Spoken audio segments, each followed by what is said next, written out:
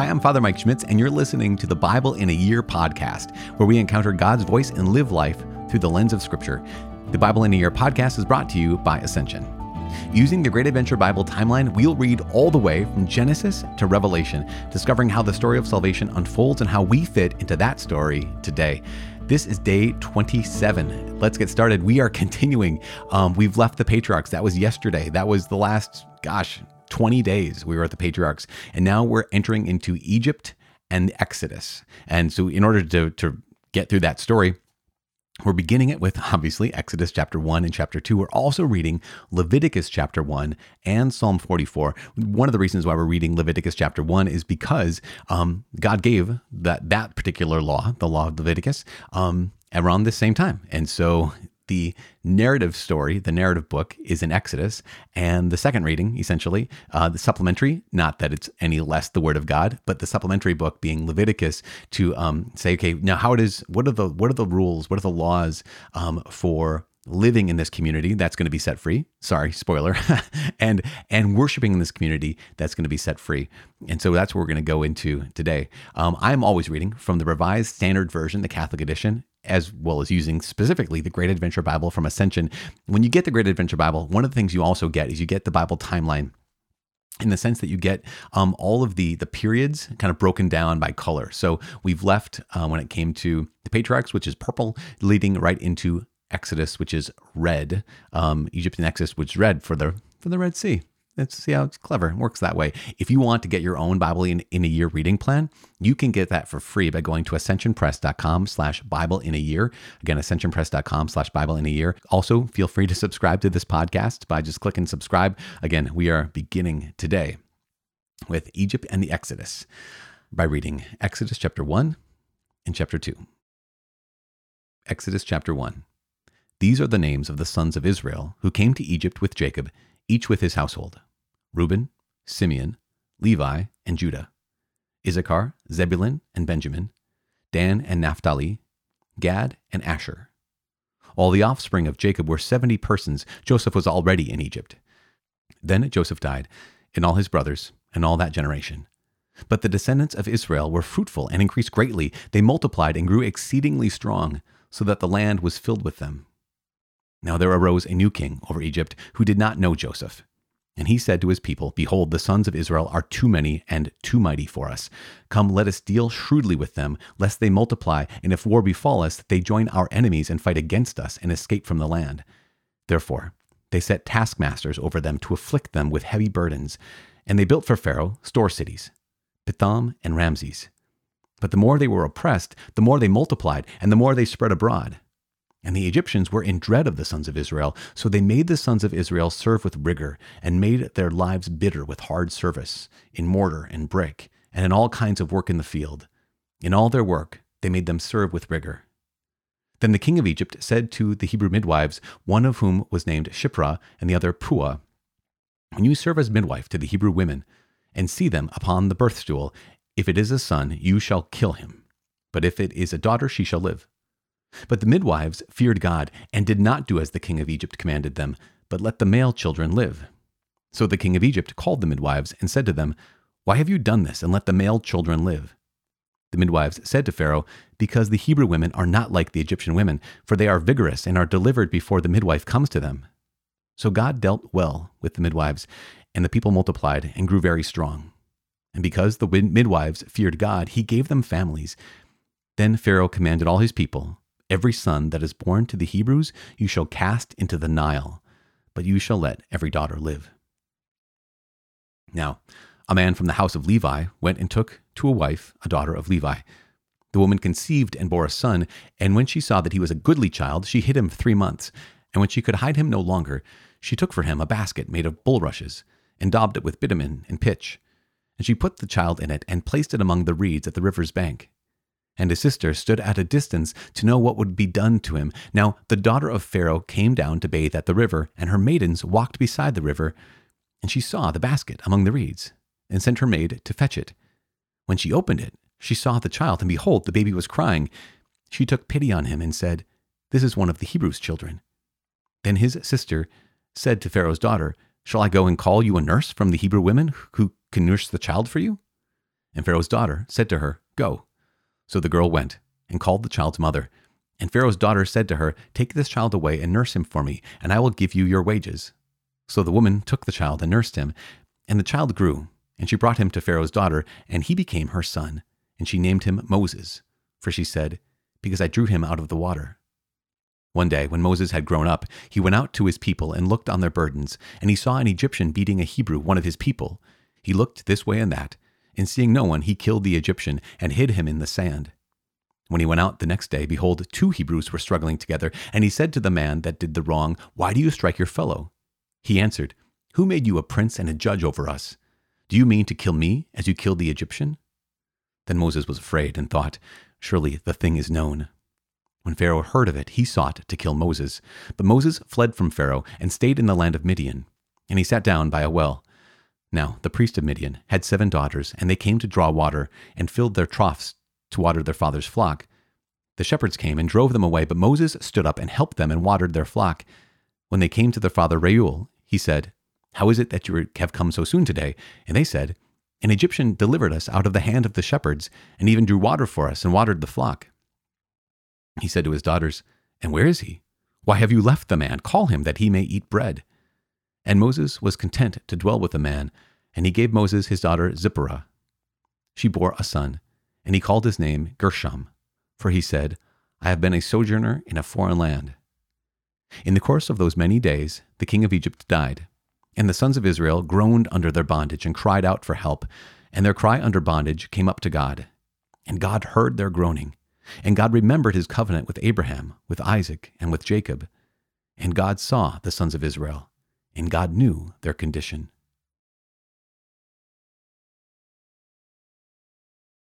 The third book of Moses, commonly called Leviticus, chapter 1. The Lord called Moses and spoke to him from the tent of meeting, saying, "Speak to the sons of Israel and say to them, when any man of you brings an offering to the Lord, you shall bring your offering of cattle from the herd or from the flock. If his offering is a burnt offering from the herd, he shall offer a male without blemish. He shall offer it at the door of the tent of meeting, that he may be accepted before the Lord. He shall lay his hand upon the head of the burnt offering, and it shall be accepted for him to make atonement for him. Then he shall kill the bull before the Lord, and Aaron's sons, the priests, shall present the blood, and throw the blood round and against the altar that is at the door of the tent of meeting. And he shall flay the burnt offering and cut it into pieces. And the sons of Aaron, the priest, shall put fire on the altar, and lay wood in order upon the fire. And Aaron's sons, the priest, shall lay the pieces, the head, and the fat, in order upon the wood that is on the fire upon the altar, but its entrails and its legs shall be washed with water. And the priest shall burn the whole on the altar as a burnt offering, an offering by fire, a pleasing odor to the Lord. If his gift for a burnt offering is from the flock, from the sheep or goats, he shall offer a male without blemish.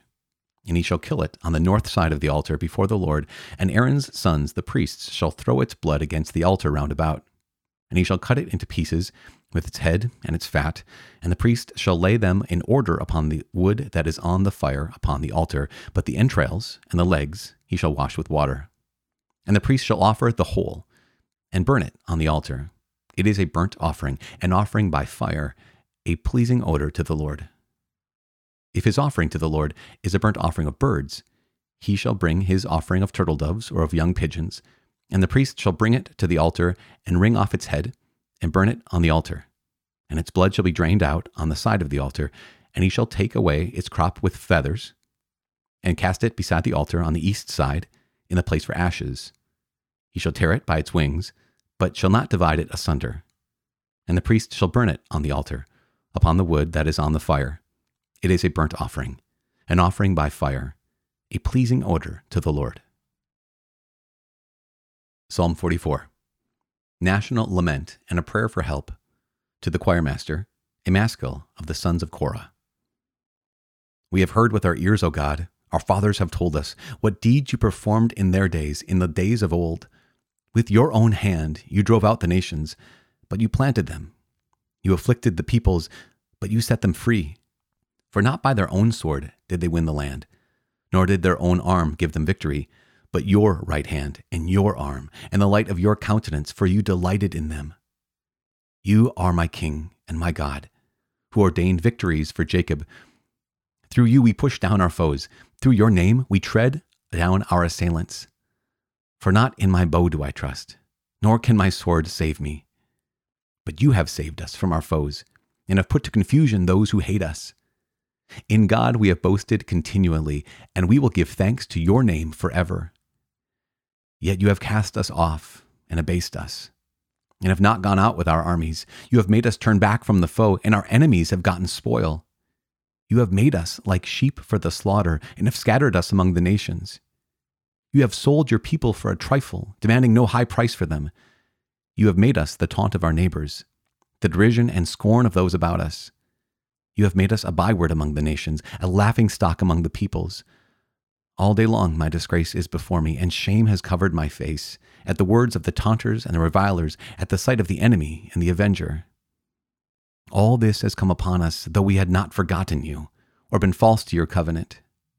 Our heart has not turned back, nor have our steps departed from your way, that you should have broken us in the place of jackals and covered us with deep darkness. If we had forgotten the name of our God, or spread forth our hands to a strange God, would not God discover this?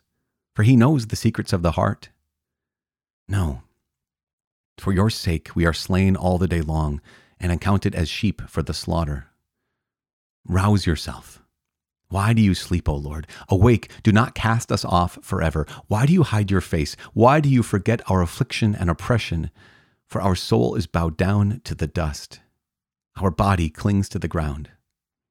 Rise up, come to our help. Deliver us for the sake of your merciful love. Father in heaven, we give you thanks. We praise your name. We give you thanks for bringing us to a new day. We give you thanks for bringing us a new day of your word, where we can hear you speak to our hearts and to our minds, that when we are living in a place of confusion, in a place of darkness, where it feels like for no reason you have cast us off, we know that you will never abandon us, because your word declares it, Lord. Your word declares that you will never abandon us, even when we are in darkness and even when we walk in the midst of pain. You are always there with us. And so we trust in you. And today we declare our faith in you. In Jesus' name we pray. Amen. In the name of the Father, and of the Son, and of the Holy Spirit. Amen. Man, oh man, my friends, here we are on the first day. Well, it's the 27th day, but the first day of reading the book of Exodus, the book of Leviticus, and it just begins a new chapter, literally a new book in our story as we follow the people of Israel and follow the people of God. These are our ancestors. And one of the things that reading the Old Testament reveals to us is how deeply invested God is in his people, how deeply he loves them, even though, here we are, we're talking the space between the end of the book of Genesis and the beginning of the book of Exodus is hundreds of years. It's not just turn the page and here we are the next week or the next month. This is roughly 300 years later, possibly 400. I need to check on that. I need my dates. My goodness. But this is basically 1900 BC is when we pick up our story right here with the story of Moses. And what is the story? The story is, here is God's people that he had rescued from starvation, rescued from famine through Joseph and through Joseph's brothers' evil actions. But then, as Exodus says, a new Pharaoh came to power who did not know Joseph, and the people of Israel were blessed. This is really interesting because we say, like, oh my gosh, did God abandon the people of Israel in Egypt? Because here they are, slaves. Here they are, having to serve with rigor, as our translation says. And at the same time, the word of God reveals to us, no, God did not abandon them. In fact, he blessed them. He made them exceedingly strong. He made them exceedingly fruitful, that they became a vast people, even in the midst of the people of Egypt. It's an evidence that even while they were being worked with rigor, even though they were being worked as slaves, that God was with them, just like he was with Joseph when Joseph was in prison, when Joseph was rejected. And we know this because here is the people of Israel who are growing in their families. They're being blessed with children. And one of the things that is kind of the underscore of this whole thing is that children are a blessing. Children being one of the greatest blessings that God can give to any couple, a blessing that God can give to any family. And today I just want to take a moment just to pray for all moms who are pregnant as well as for all moms who have been having a difficult time with pregnancy and not been able to get pregnant, all couples who have been unable to conceive, because we hear the word of God and we know, gosh, Lord, the blessing of children. You were with your people even when they were enslaved, and you gave them the blessing of family. You gave them the blessing of life. And now I just want to ask you, Lord God, in the name of your son, Jesus Christ, to all those couples who are listening to this and praying with us in the course of this Bible in a Year podcast, those couples that are longing to get pregnant, those couples that are longing for a healthy pregnancy, we just ask, Lord, in the name of your son, Jesus Christ, to bless these couples. In your name, Jesus, we ask you to send your Holy Spirit to bless these couples, to be with them in their desire for children, to be with them in their waiting, to be with them, God willing, if it's your will, Lord, in their conceiving and bringing to this world new life. We also, Father, in the name of your son, Jesus, ask for your blessings upon all those who have had the heartbreak of losing children, who have the heartbreak of miscarrying, have the heartbreak of having children who are stillborn. Lord God, we ask you to ease the heartache of those couples who are listening to this and praying with us who have lost their own children. Please be with them now. Console their heart. They are our family. They are our friends, and they are known to you, God, because you do. You continue to give us blessings even when things are dark, even when things are confusing, even when we do not know where you are. You may be hidden, but you are not absent. Lord God, you may be unseen, but you are not inactive. So, Lord God, right now, in this moment, in the name of your son, Jesus, console the hearts of those couples, console the hearts of those families. They either long for children or have lost children. Yeah, Lord God, we pray. Leviticus, man, the first chapter here is on burnt offerings. We dive right into it. They don't have any preamble. It's just hey, when you come to the altar of the Lord, here's what you need to do. A couple things that are really important about this. One is there are a couple parts of worship here. And this is going to be really important because this actually relates to our worship now in the Christian dispensation, right? In the new covenant is the covenant in the blood of the Lord Jesus Christ. And so there is an old covenant that we're seeing unfold in Leviticus. And the first thing that happens is here is the man who brings the father of the family, would be the priest of the family, right? Here's the man. Well, actually, let's clarify. Originally, we're going to see in Exodus that the father of the family is the priest of the family. What happens in the middle of Exodus, when the people of Israel turn to the worship of the golden calf, is that we have this new order of priests, essentially, coming from the tribe of Levi. And so there's a certain sense where the fathers of families kind of, sort of abdicate, in some ways, their priesthood. Now, that never is completely done with. It's never completely taken away, but it is mitigated and in some ways related to the tribe of Levi and those priests, because you see this 1-2 punch, essentially, where here is the father who brings the burnt offering, whether that be the bull, the sheep, the goat, the bird. And there is an element where he participates by bringing his sacrifice, and the animal is killed. And then what happens is, so when the animal is killed, that sacrifice is not completed. What happens is the animal is killed, but then the blood of the animal, and we're going to hear this later on in a second. Not today, but in the upcoming weeks and days, the life is in the blood. As Scripture says, life is in the blood. And so as the blood is drained, the Levitical priests, what do? They take the blood and put it on the altar. And that's a sign of we're offering up now. This is the moment, not just the death of the animal, but we're offering the sacrifice. The life is in the blood, the sacrifice of the animal to the Lord. When it gets to the altar, when it's poured out on the altar, this is kind of almost the consummation of the sacrifice. And then ultimately, in this particular kind of sacrifice, in the next few days, we're going to hear about different kinds of sacrifices, but this is the sacrifice of burnt offering. Then the remains of the animal, again, are placed on the wood, which is on fire on the altar, and it's burnt up. But we can see this connection here when it comes to the Mass. And here is one of the pieces of connection, is that when we have the presentation, right? When we have the Behold the Lamb of God, not just then, but before this, when we have in the Mass, the priest says, this is my body, and it elevates the Eucharist, and this is my blood, and it elevates Jesus in the precious blood. That is very similar to this moment of presentation in Leviticus 1, where the animal is killed, but when the blood is poured out on the altar is when the sacrifice is offered to the Lord.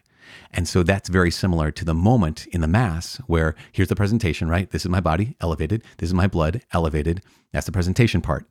But then we have the moment in the Mass where the priest takes our Lord Jesus Christ and says, through him, with him, in the unity of the Holy Spirit, all glory and honor is yours, Almighty Father, forever and ever. And we all say amen. That's like, in some ways, the moment where we're offering the sacrifice to the Father. This is when the blood is being poured out onto the altar for the glory of God, for the salvation of the people. And that's what the heart of the Mass is. It's the point of the Mass is for the glory of God, for the salvation of the people. And we participate in that every time we go to Mass. That's one of the reasons why we need to become familiar with this book we're reading, not only Exodus, but also Leviticus, because it is going to be so important. There are a bunch of connections with how God is asked to be worshiped in the Old Testament and how God asks to be worshiped right now in the new dispensation, in the New Testament, in the new covenant, where we are right now. This is so cool. And I cannot wait to be walking with you through Exodus and through the wilderness with the people of Israel, as well as walking with you through Leviticus and continuing to pray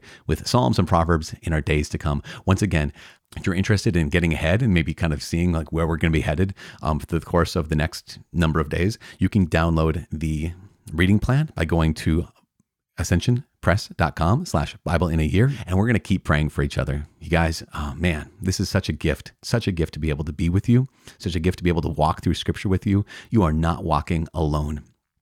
We are walking together because we're praying for each other as we let God's word wash over us and give us a new way of seeing the world, give us a new way of seeing our Lord, and give us a new way of seeing each other. That's why we have to keep praying for each other. I am praying for you. My name is Father Mike. I cannot wait to be with you again tomorrow. God bless.